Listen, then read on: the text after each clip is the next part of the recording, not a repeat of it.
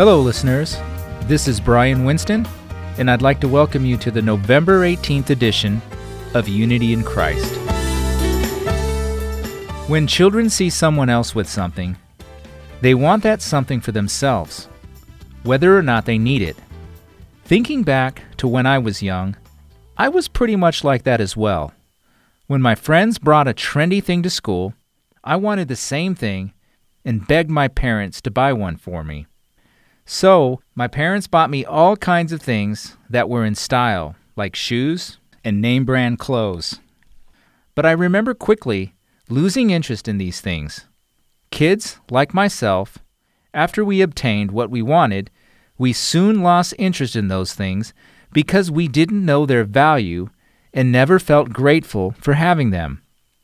Despite having wanted such things, I feel because I did not know its value, I was not thankful for it, and because I was ungrateful, I lost interest. But realize this, that in the last days, difficult times will come, for men will be lovers of self, lovers of money, boastful, arrogant, revilers, disobedient to parents, ungrateful, and unholy. This passage comes from 2 Timothy chapter 3, verses 1 and 2. Apostle Paul notes ungratefulness as one of the conditions of the last days of the world. What about the lives you and I lead? Do we live lives full of thanks? Are we grateful for all that has been given to us? In a way, we lead plentiful lives and take that abundance for granted, therefore overlooking the gratefulness that is due. It's so obvious that I have my health, that I have my work, that I have my family, that I have food to eat, a place to sleep, clothes to wear. Everything is all provided. Perhaps we do not know how to be thankful.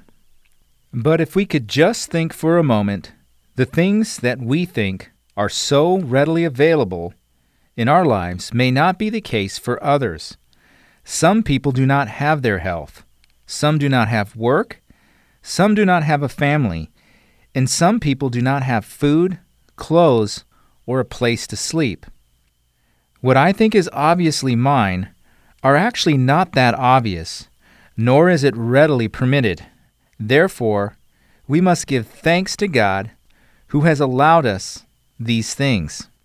Some people give thanks to God despite not having their health, despite not having work, despite not having a family, and despite not having food, clothes, or a place to sleep. Let us reflect back to how much we live a life of thanks for what has been given unto us.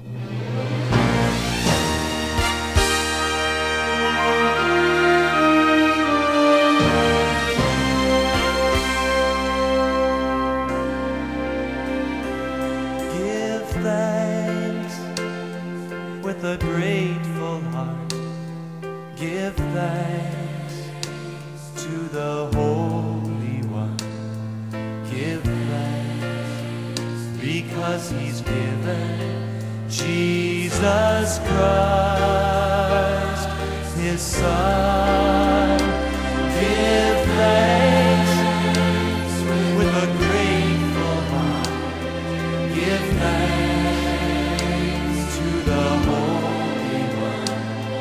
Give thanks because He's given Jesus Christ, His Son. And now let the weak say,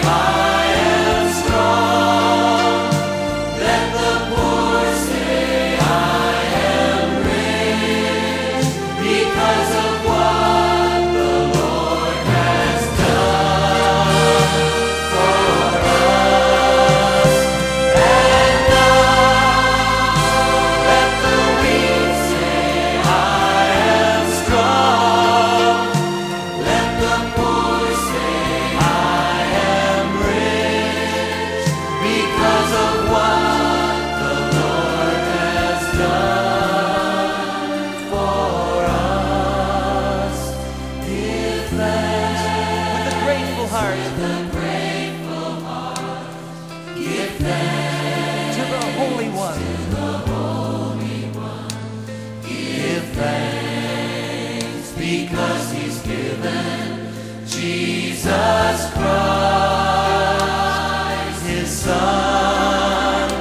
Give thanks with a grateful heart. Give thanks to the Holy One. Give thanks because He's given Jesus Christ, His Son. And now let the weak say, I am strong. Let the poor say, I am rich, because of what the Lord has done for us. And now let the weak say, I am strong. Let the poor say, I am rich, because of what the Lord has done for us. Give thanks. We give thanks to the Lord.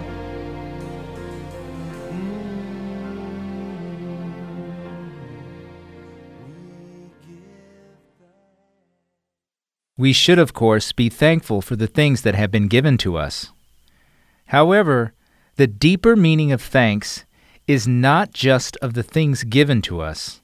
What did Apostle Paul mean in 2 Timothy chapter 3 when he mentioned ungrateful people as one of the conditions of the last days?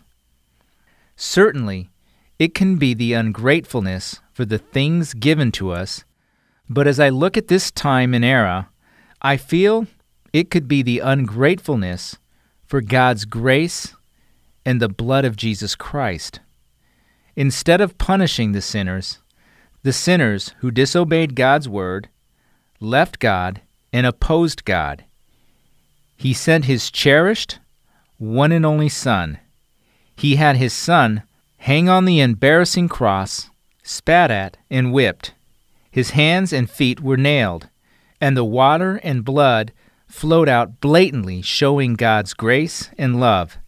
Is this not the last days when the people of today do not have any feelings nor give thanks to the great love and sacrifice of Jesus Christ, who obeyed God to die in our stead?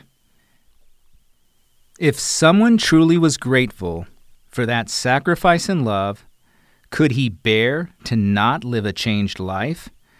Could a person still live the way he always has, with his usual values, once he comes to know and thank God's grace and the love of Jesus Christ? Maybe I go to church because other people go, and get baptized because other people get baptized, take on duties because other people take on duties, and do not understand the true value of the love and grace given to me. Do I live on, disinterested and neglecting what has been given to me? It is not uncommon to see churches of today lose interest in God's love and grace and instead focus on how to use God to lead a better life, succeed, and live easily and more comfortably on this earth. The passage from 2 Timothy chapter 3 comes back to mind. For men will be lovers of self, lovers of money, boastful, arrogant, revilers, disobedient to parents, ungrateful, and unholy. It's scary seeing the churches of today change like this.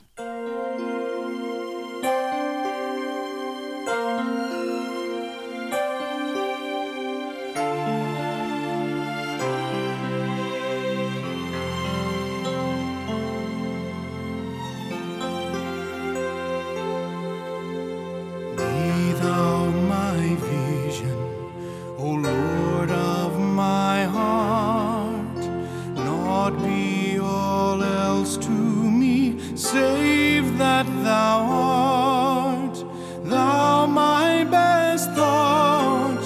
by day or by night, waking or sleeping, thy presence, my light.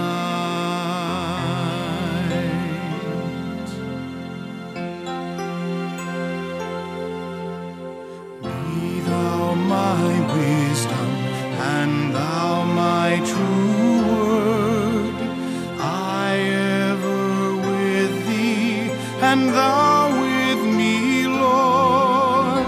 Thou my great Father, I thy true Son, thou in me dwelling, and I with thee one.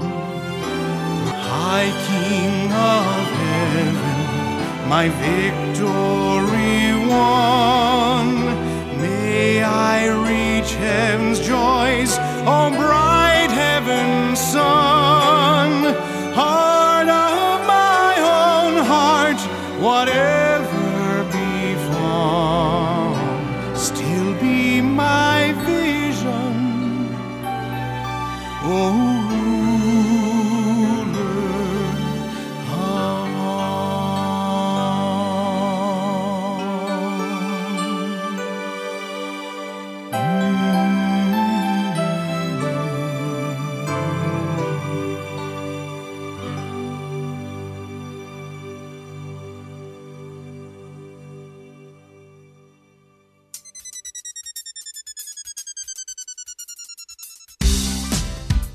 Coming up next is a sermon by Pastor Mark Martin of Calvary Community Church in Phoenix, Arizona.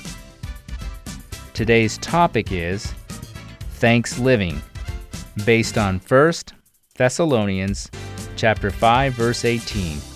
I hope you have a blessed time with Pastor Mark. You know what? A thankful heart is a powerful motivator. We as believers in our Lord Jesus Christ, we have been given a second chance, haven't we? God hasn't given us what we deserve. That's His mercy. And God has given us what we don't deserve. That's His grace. We've been given grace and mercy, and we are so thankful. Let's look at the first part of 1 Thessalonians 5, verse 18. Let's read together. Read with me. In everything give thanks, for this is God's will for you in Christ Jesus. In everything give thanks. This is one of the keys to a peaceful, tranquil Christian life. In everything give thanks. The NIV reads, give thanks in all circumstances. The New Living Translation says, no matter what happens, always be thankful, for this is God's will for you who belong to Christ Jesus. Now, this doesn't mean that we give thanks for everything, but we do give thanks for the good Father in heaven is accomplishing through everything.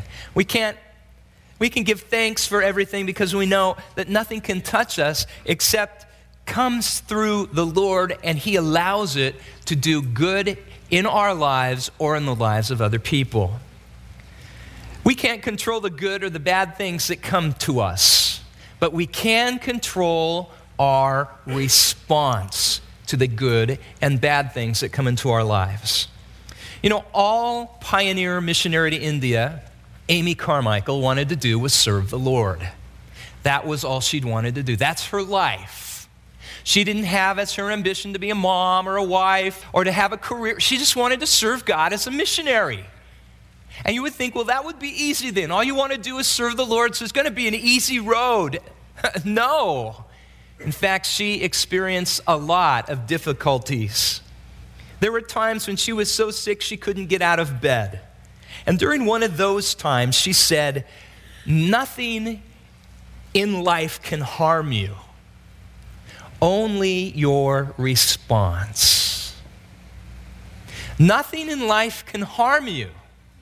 Only your response. She wasn't controlled by her circumstances. She wasn't overwhelmed by her situations. The Bible says that sometimes the enemy will come in like a flood.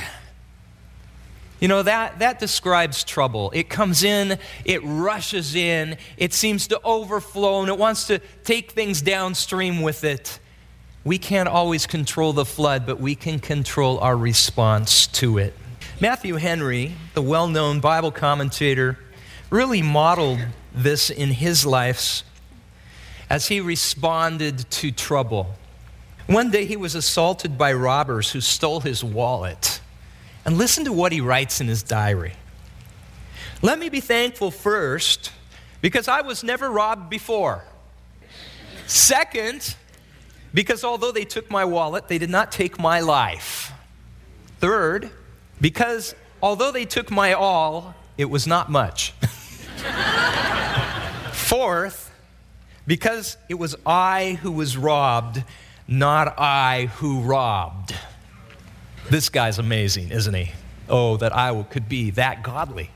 Here is a man who, when something bad happens to him, the first words out of his mouth aren't, "Why me?" It's, "Lord, I'm so thankful that I've never been robbed before. I'm thankful that though they took my wallet, they didn't take my life. Lord, I'm thankful that they took everything I had, but it wasn't much anyway. Lord, I'm thankful that I wasn't robbing anyone."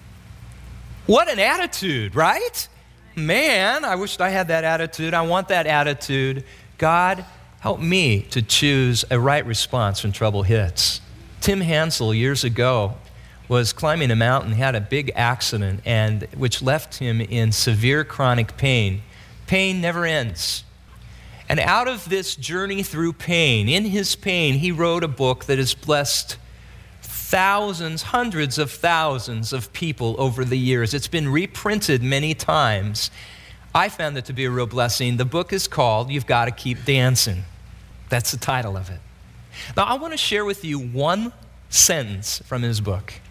Listen to this one sentence. If you can't change circumstances, change the way you respond to them.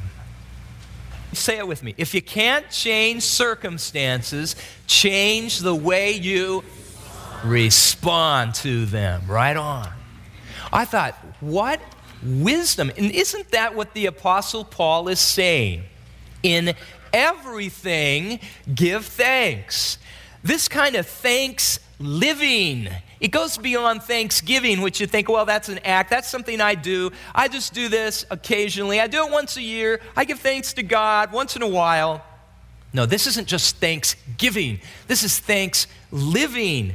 It's a life that's a statement of faith.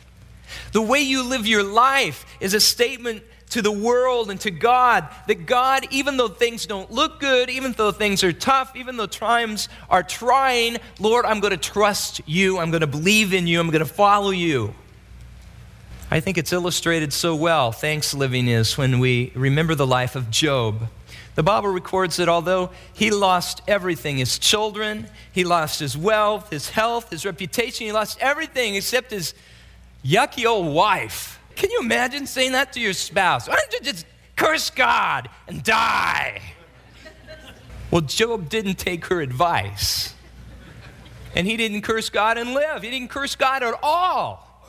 You know, sometimes I think it'd be easier to die than it would get to go on living, right? Sometimes it's living in faith in hard times that I think glorifies God, and it's kind of a living martyrdom, truly. No, he went on and he chose his response. Job declares his trust despite his grief and his loss. In Job 13:15, we read some of the oldest words in Scripture, the book of Job having been written first. Some of the oldest words in Scripture, Job 13:15, Job says in the midst of this trial, "Though he slay me, yet I will hope in him." Though he slay me, I'll hope in him. I won't give up my trust. I'm going to trust God completely and fully. You know, we all experience those times in our walk with the Lord where maturity is spelled Trust. Trust. Trust. There are times when we don't understand what's going on, and God says, what? Trust me. There are times when we don't know where this thing is going, but God says, trust me. Oh, you don't say it like that. You say what? Trust me. Right.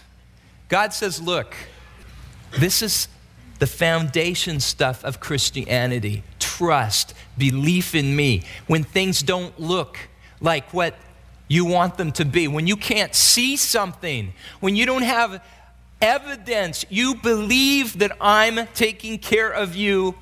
That's trust. And so if you want to grow in your Christian walk, God's going to say, then trust me. You want to grow? God's going to say, then grow up and trust me. We all experience those kinds of times. One of the marks of Christian maturity is having and demonstrating a genuinely thankful heart to God for every circumstances He allows. And trust He'll bring blessing out of our difficulties. We trust the infinite wisdom of God. And we say, Lord, you have a purpose here. Your hand is in this. I don't see it always. There's no trust involved if you know what's the end, right? You know, once you've seen it, you don't have to say, well, I have faith that this is going to all turn out well. I mean, let's say it does turn out well. Well, I have faith as I'm watching this movie that it's all, is it a matter anymore? You've seen the end, right? You know how it ends. Oh, it's all going to be fine. My son, he said, Dad, let's watch this movie. And I said, no, I don't want to watch anything tragic. He said, no, it ends good, Dad. You know, only these people get killed, you know, so it's... And I said, you know, I see enough tragedy in real life. I'm not entertained by it. I don't want to, you know, my family, they're all, oh, come on, Dad. No, I'm not doing it. They got me to watch it. And I'm like, oh, you know, roller coastering through it. But now I'm ready to watch it again. Let's watch it again. Because I know how it ends. It's the ride that's so scary, right? Once you've done it, it's like, oh, let's watch it again. And it's not faith. It's not trust. It's knowing then, right? God's saying, do you trust me to take you from point A to point B? Oh, I don't know. It's scary, God. Oh. You know, listen. Do you trust God? Yes. Then relax. But the music's scary, but everything looks, you know. But how does it end? Look at the last chapter. You know how it ends. You're with the Lord. You're with the Lord. Now, some people, I feel sorry for them. I think it's scary because you see them driving around town and they say, God is my co-pilot. You don't need God as a co-pilot. You need God to be the pilot of your life. There's a hymn that talks about that. Jesus, Savior, pilot me over life's tempestuous seas. See, we need the Lord to be the pilot, the guide of our lives. And we don't want to be in the seat. Let Him be the director of your life. One of the marks of Christian maturity is that we are giving thanks in everything because we're trusting God in all things. And we're saying, Lord, even though I don't see the good in this, I don't see how this is going to end right, I'm going to trust you. So the way I enunciate that trust, the way I live that trust is I say, thank you for, and it might be something that looks like a disaster. I don't know. If I do that, will it make things worse? No. It's an expression of faith. Thanks living. There are lots of times when God's hand and purpose can't be readily seen in our situations. I think 19th century preacher and Bible teacher Charles Spurgeon put it so well when he said, when we cannot trace God's hand, we can trust God's heart. When we can't trace God's hand, we can't understand what God is doing. Lord, where is this coming from? Where is this going? I don't get it. Lord, it looks like the bottom's falling out of my life. We can't trace His hand. We can't see what He's doing, but we know Him well enough that we can trust His heart. How do we know Him well enough to trust His heart? Where is God's heart expressed most clearly? At the cross of Jesus Christ. When Jesus Christ came into this world, God is saying, look at me. Look at me. I love you so much. I want you to be in heaven. I'll do whatever it takes to get you in heaven. I will die for you, and no one can love anybody more than this, than that they would die for them. And so Jesus came willingly, and Jesus came desiring to take the death we deserve and takes our guilt upon him and he hangs on that cross, dying for our sins so that we can be forgiven and go to heaven. Look, you can trust someone like that. Amen? And it wasn't the nails that kept him on the cross. You know that, right? It wasn't Roman guards standing around him, keeping him on the cross. It wasn't a mob surrounding Jesus that kept him on the cross. What kept Jesus on the cross? You tell me. It was his love. That's what kept Jesus on the cross. It was his love for you. His love for you. You can trust Jesus Christ. He didn't just say, I love you. Jesus did something about his love for you. And he died, and he rose again, and he's at the right hand of God, and he intercedes for you moment by moment by moment. He sees you. He loves you. You can never get away from him. Psalm 139 says, where can I go from your presence? If I go up into the heavens, whoa, you're there. If I descend into the lowest part of the earth, you're there. There's no place I can flee from God. Because God says nothing can separate you from him and his love. Romans chapter 8, 30 and 31, he's saying, the Apostle Paul says, there's no demon that can separate you from God's love. There's no principality of the enemy, no power of the enemy that can separate you from God's love. There's no thing in life you can experience. There's no situation you can be in. And he says there's nothing, nor height, nor depth, nor any other created thing can separate you from the love of God, which is in Jesus Christ our Lord. Yeah, but I don't always see what God is doing. It's kind of scary. In fact, I feel like I'm really in the dark right now. I feel like God's just kind of left me. There are those times when we feel like we're in the dark. And may I suggest that the reasons why we feel like we're in the dark is not because God has forsaken you or left you. That's an impossibility because God doesn't lie. God is not a man. The Bible says that he should lie. God doesn't break his word. He keeps his word.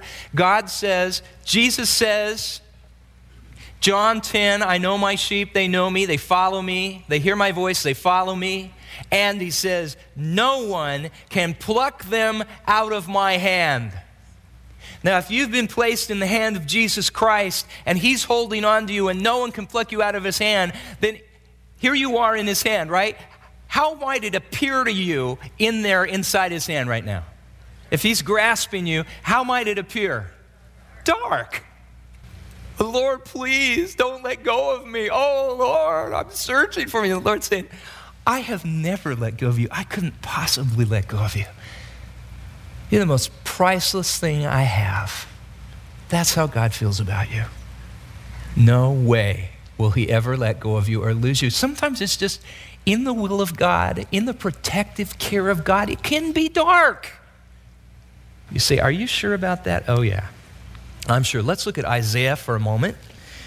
Book of Isaiah, chapter 50, verse 10. Who is among you that fears the Lord, that obeys the voice of his servant, that walks in darkness and has no light? Let's just stop right there. Let's get the setup here. He's saying, okay, I'm talking to you. Who is he talking to? Oh, I'm talking to those of you that fear the Lord. Is that you? Yeah, I fear the Lord. And that doesn't mean to be afraid necessarily. It means to reverence God. I reverence you, God. I take you seriously. That obeys the voice of his servant. Do you obey the voice of God's servant in the Word? God's servant, the Messiah? Yes. Okay, so you're my follower. You obey me. You love me. But right now, maybe you're walking in darkness and you have no light. You going through a dark time? And you're looking at your spiritual walk and you're saying, well, it's not because I don't love the Lord. It's not because I don't want to follow the Lord. Man, if the Lord had just told me where to walk and I could get out of this darkness, I'd love it. But maybe it's a situation where the Lord's just holding you in his hand, and it's one of those moments where it's not the darkness of lostness. It's the darkness of being sheltered by God. Now listen, what does God say? This is what you need to do. Those of you who love me, you reverence me, you obey me, but you're in dark times. Listen to God's advice. Read.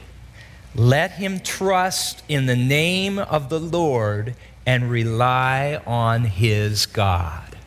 Isn't that a blessing? God says there are two things you can do in dark times. Number one, you trust in my name. You know who I am. That's what the name of his God means. Don't you know who I am? I'm the Lord. I'm the Redeemer. I'm your strong tower. I'm your fortress. I'm your strength. I'm your deliverer. I'm the one who has saved you. I'm the one who loves you. You know my name. When we say the Lord, and that's the sacred name of God, Yahweh is used. He says, let him trust in the name of Yahweh and rely on his God. God's saying, you know who I am. I'm the Lord who loves you and delivers you. I'm the Lord who never leaves you or forsakes you. I'm the Lord who says, do not fear, for I've ransomed you. I've called you by name. Oh, yeah, Lord. And he says, let him rely on his God. God's saying, you've got to trust my name. You got to trust me, and you got to rely on me. What does rely mean? Oh, I say to somebody, I'm relying on you. I'm saying, you're going to be responsible. You're going to take care of something. I can trust you. I'm going to just not think about it anymore. I'm going to rest that you're going to do what you say you're going to do, right? Rely. Rely on God. You can rely on God. He's trustworthy. When we're in dark times, the counsel, trust in the name of the Lord. Rely on God. See, it all keeps coming back to trust. The reason why we thank God is because we're trusting that he's going to work this stuff out. Even when we don't know how. Even when we don't see it. Could you say, God, I will trust you, and you live the rest of your life not seeing it all worked out? Can you live like that? Because that is what you're being called to live as a Christian. That is a life of faith and trust. It is not just believing God and trusting God when you know the end of the movie. But when you don't know the end, you're going to trust him to see you through, all right? Because that's God's responsibility. You say, yeah, but what if the worst thing happens to me? What if the worst thing happens? What is the worst thing that could happen to you? You could die? And is that the worst thing that could happen to you now as a Christian? No, that's not the worst thing. I mean, I die, I go to be with the Lord, right? You know, that's the end of a whole lot of trouble. So you're thinking, well, the worst thing that could happen to me isn't the worst thing that could happen to me anymore. So Jesus took care of my biggest problem, which was sin and death. He took care of that. I guess I can trust him to take care of the rest of my problems. Amen? I can trust him for tomorrow. I can trust him for today. I can trust him to take care of my needs. And he will, because you are loved. You're his responsibility. You can rely on him. And then there's a principle. This is a principle of Psalm 84:11. Psalm 84:11. Oh, we got to look at this, okay? You have got to see this. Psalm 84:11. I have cried there. I have been happy there. I have been rejoicing in Psalm 84:11. And I have been sad in Psalm 84:11. And very frankly, I've been mad in Psalm 84:11. Psalm 84:11 says, the Lord our God is a sun and shield. He gives grace and glory. No good thing will he withhold from those who walk uprightly. No good thing will he withhold from those who walk uprightly. And God tells me when I'm mad and disappointed that he hasn't given me what I need, he says, you know, if it was good for you, I would have given it to you. It's not good for you.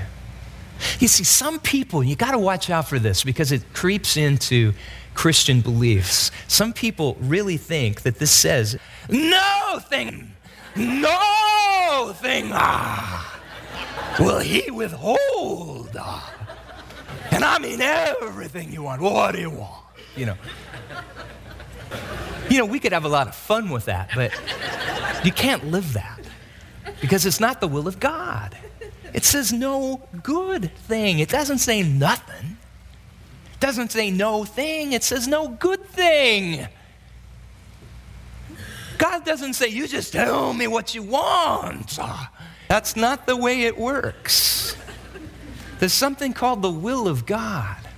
There's something called God's loving you too much to give you something that would hurt you.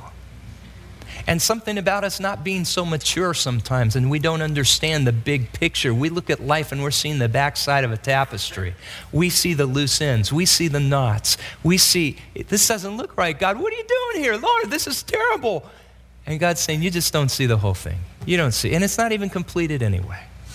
Just relax. I know what I'm doing. No good thing will he withhold. You see, there's some things, there are 3 things I hang on to, and I just can't let go of them. That God loves me. That God is in control. And that God has a plan for my life. Those are 3 immovable things in my life. God loves me. God is in control.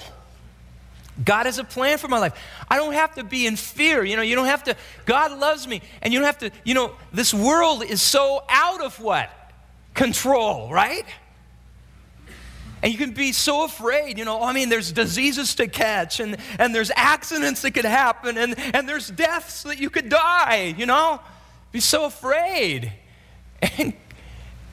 But when you understand, wait a minute, you are not in the clutches of fate or luck or coincidence. God has a plan for you. For you. He has a special, unique plan that's different from anybody else's, and he has the power to work it out. And it's all in love. God loves you. You put those 3 things together, I'm telling you, you can go through anything. God loves me. That is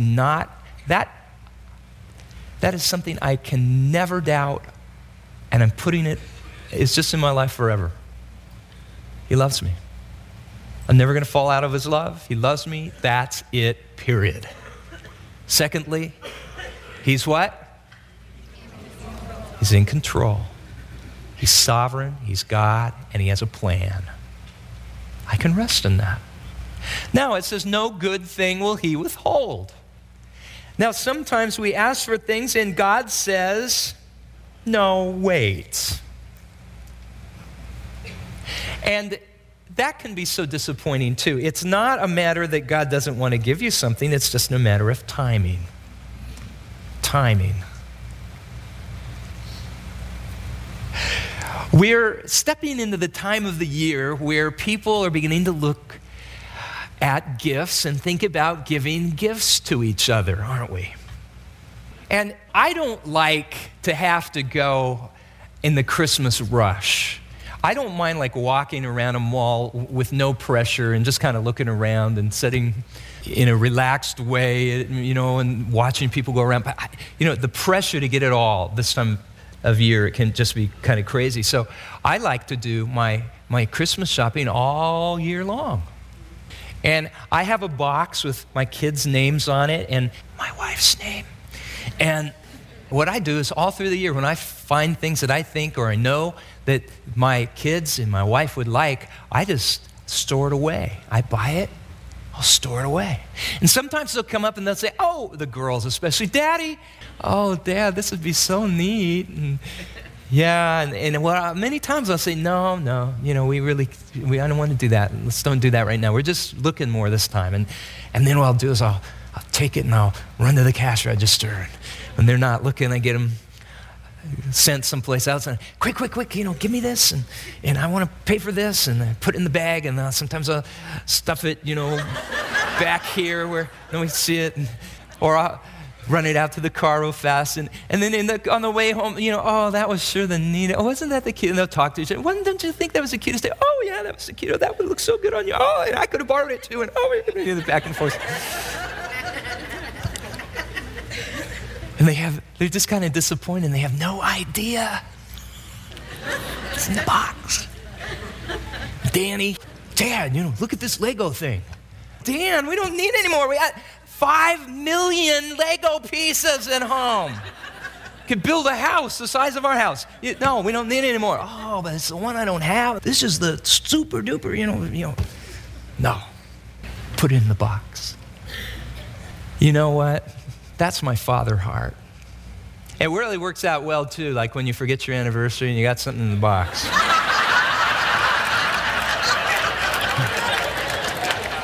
Brothers, take note here.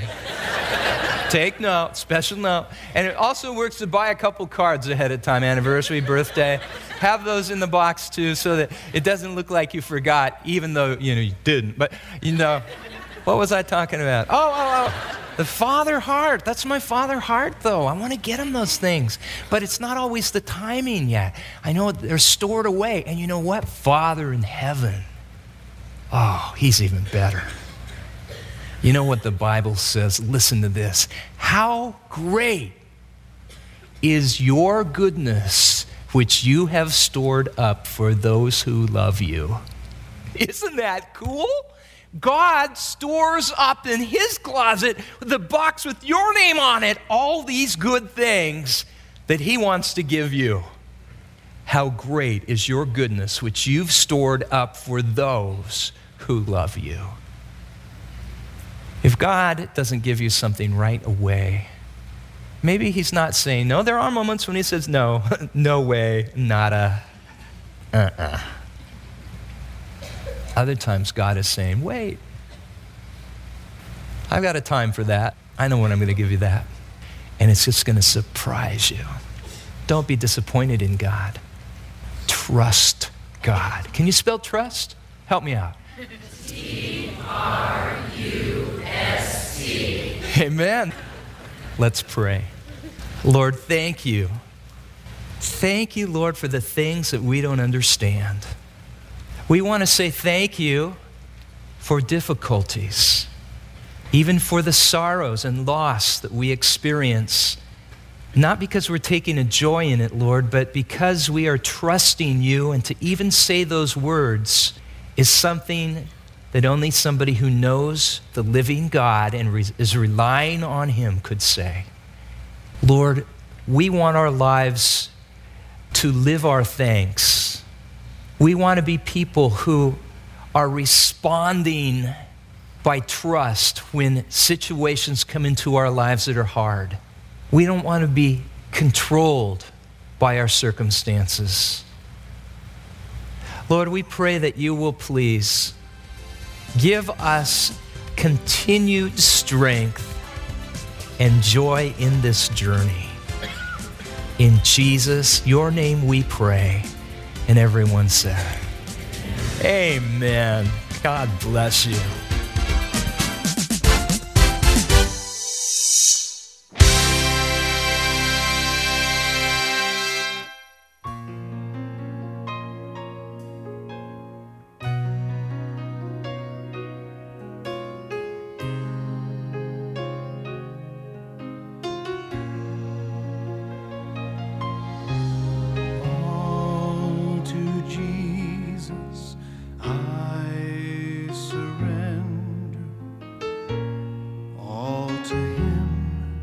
I freely give.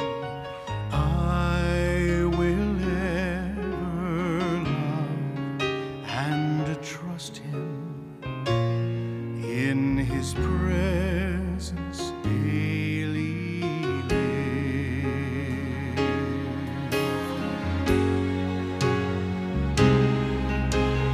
I surrender all.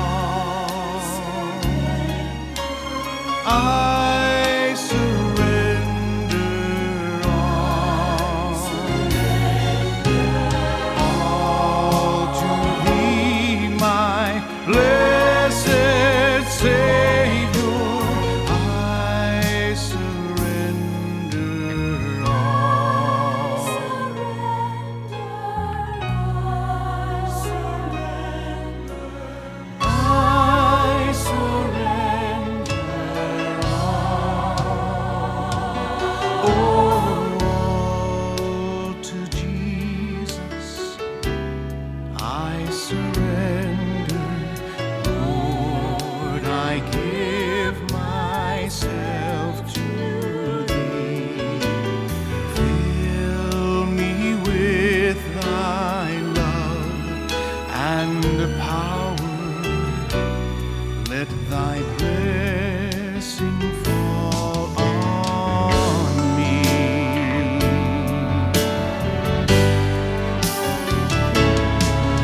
Oh, I surrender all. I surrender all. All to Thee, my blessed Savior. I surrender all. I surrender all. I surrender all to Thee, my blessed Savior. I surrender all.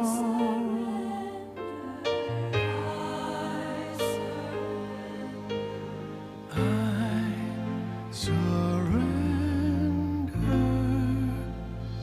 all.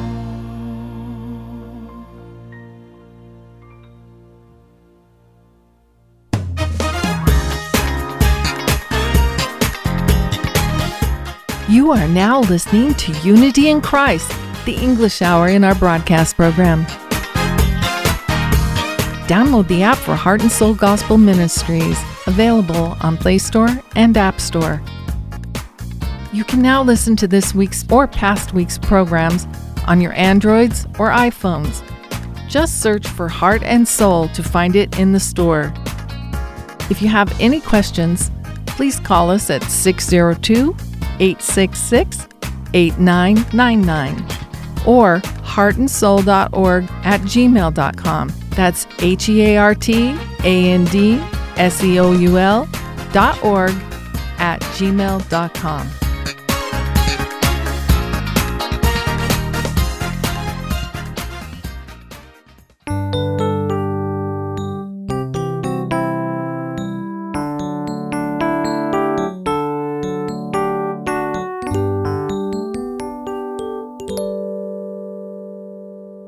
Following is the program called Questions from the Bible.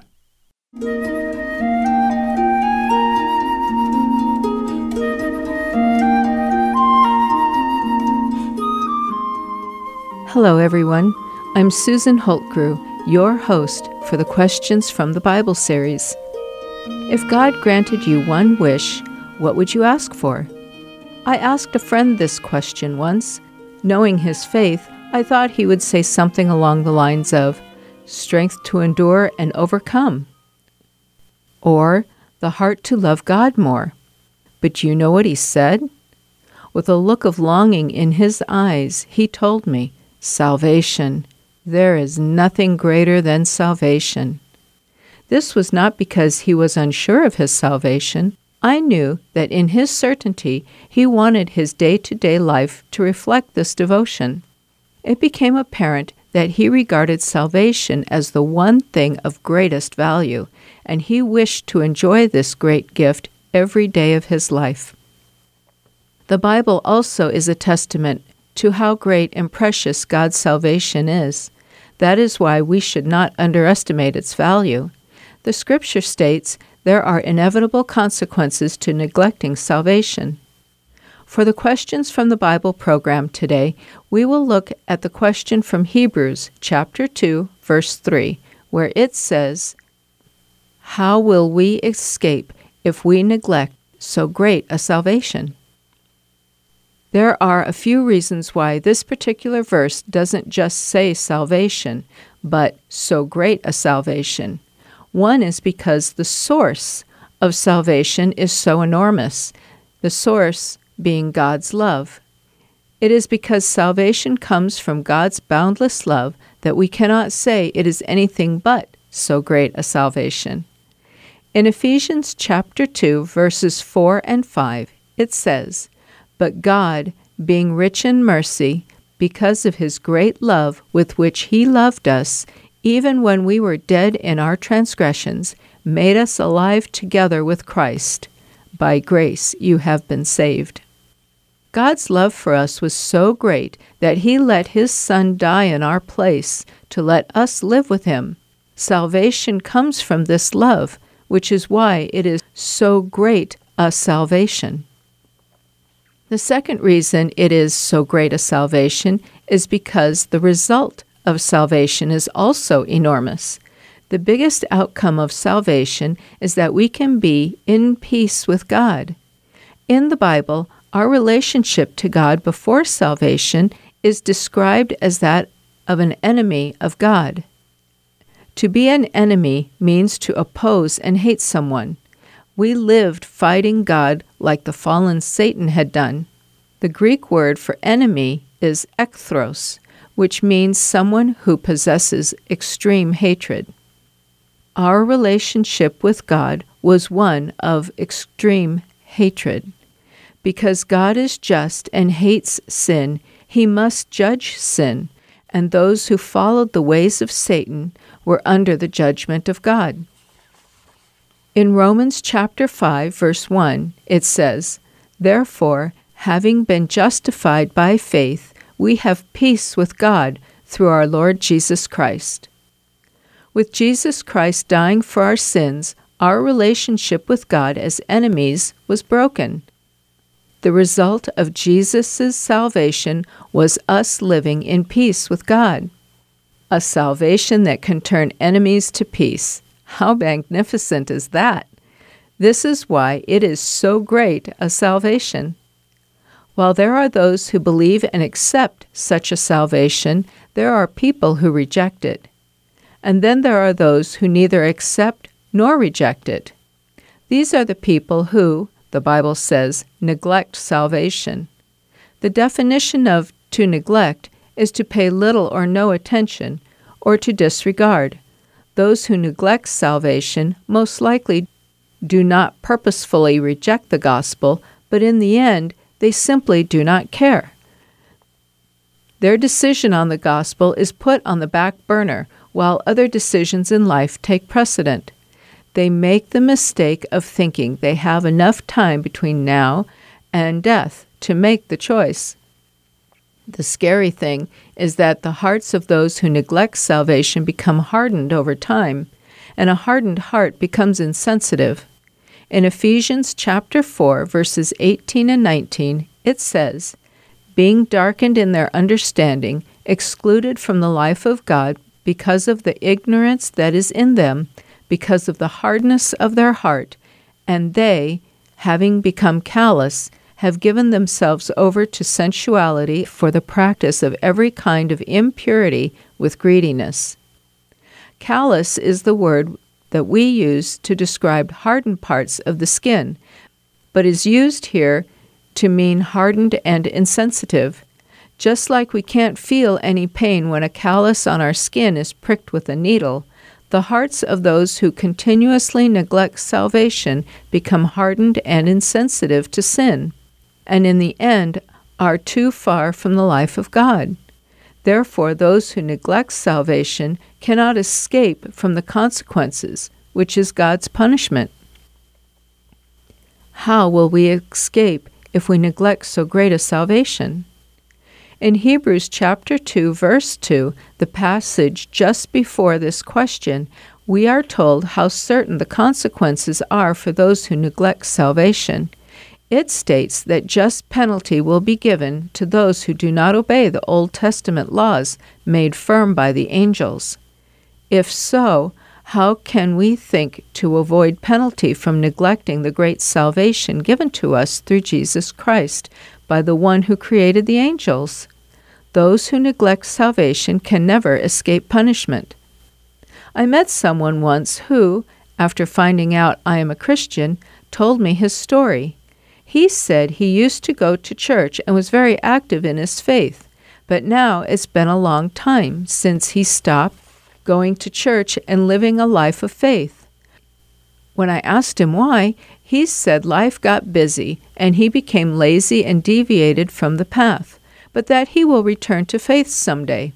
He sounded hesitant, like he lost confidence that he could return, but then again, he seemed quite adamant that he would return.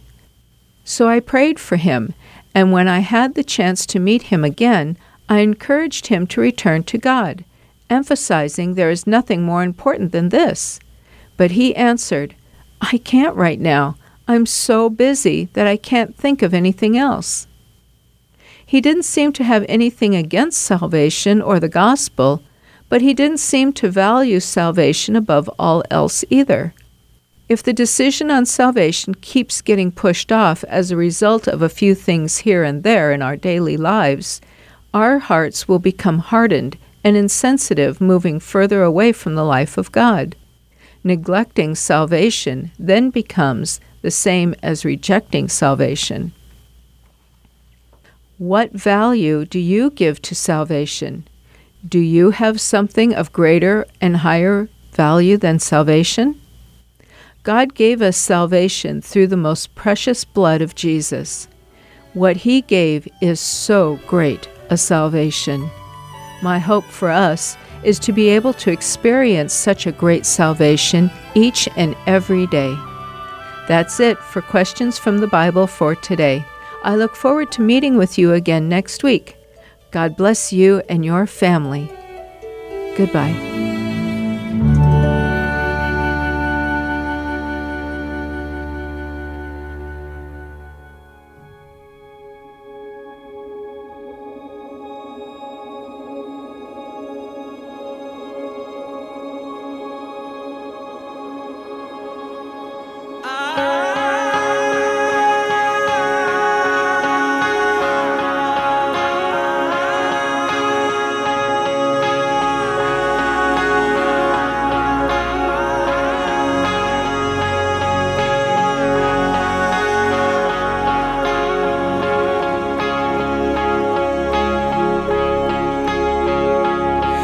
The splendor of a king,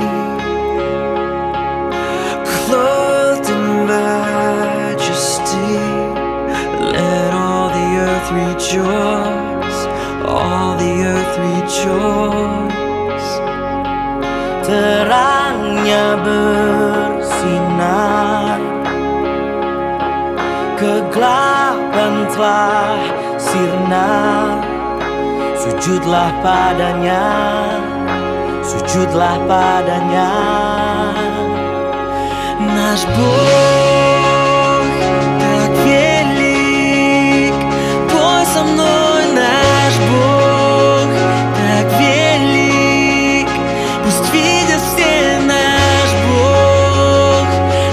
Бог так велик.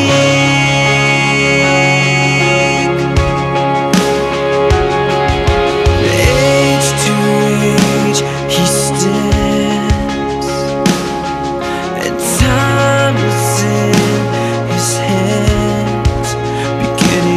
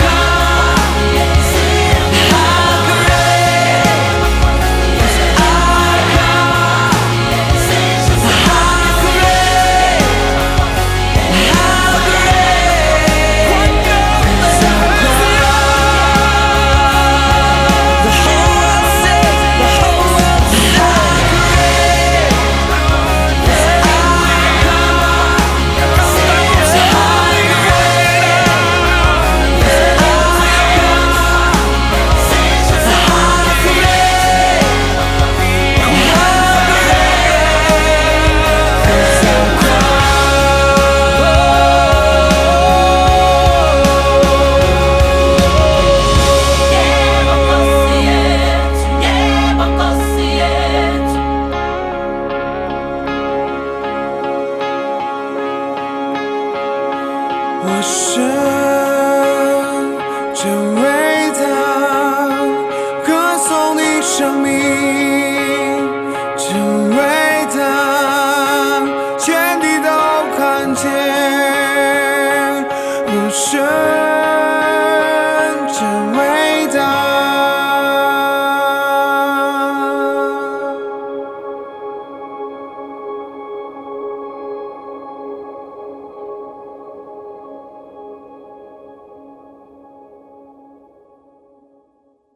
But realize this, that in the last days difficult times will come. For men will be lovers of self, lovers of money, boastful, arrogant, revilers, disobedient to parents, ungrateful, unholy, unloving, irreconcilable, malicious gossips, without self-control, brutal, haters of good, treacherous, reckless, conceited, lovers of pleasure rather than lovers of God, holding to a form of godliness, although they have denied its power. Avoid such men as these. This is the passage from 2 Timothy chapter 3, verses 1 through 5. This passage does not mean the world will become like this, because the world has always been like this. This passage is alluding churches will become like this. Churches will follow the values of the world and live on, not being distinguished from the world. I believe the reason for this stems from not knowing the value of God's love and grace and being ungrateful to God. Because we do not understand the value of the humiliation that Jesus endured on the cross, the value of the death that he had to die on that cross, do we not live the ungrateful life that we live? Next week is Thanksgiving. The true meaning of Thanksgiving is not about giving thanks for the plentiful harvest. It's about giving thanks to God's grace that led the pilgrims across the treacherous ocean, through the harsh winter, and against various diseases. It is the grace that paid the blood price of his only Son, who died in our stead, instead of the ones who should have died. It has saved us from death and led us through all the hardships of life to this day. And I hope we can truly give thanks to God, who will continue to lead us until the day salvation is complete. Though the last days will come when, like Apostle Paul had said, people will be ungrateful for God's grace. I pray that you, our listeners, will not forget to always give thanks.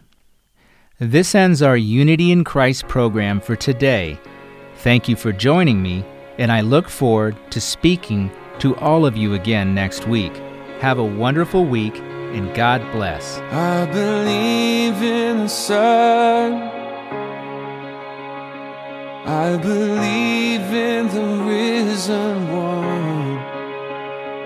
I believe I overcome by the power of his blood.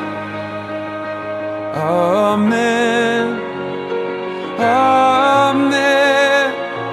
I'm alive because he lives. Amen. Amen. Let my song join the world that never ends, because he lives.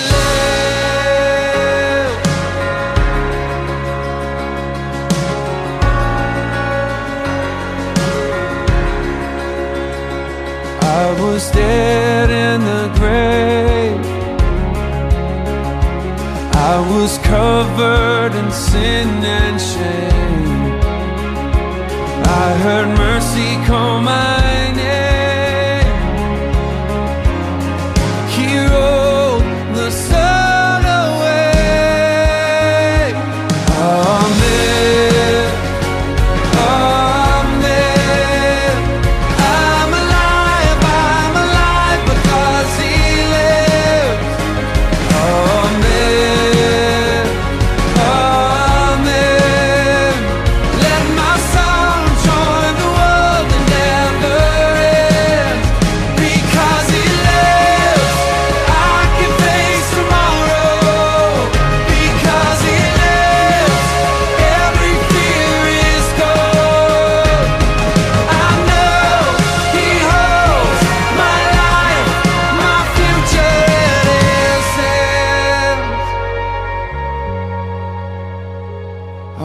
Amen.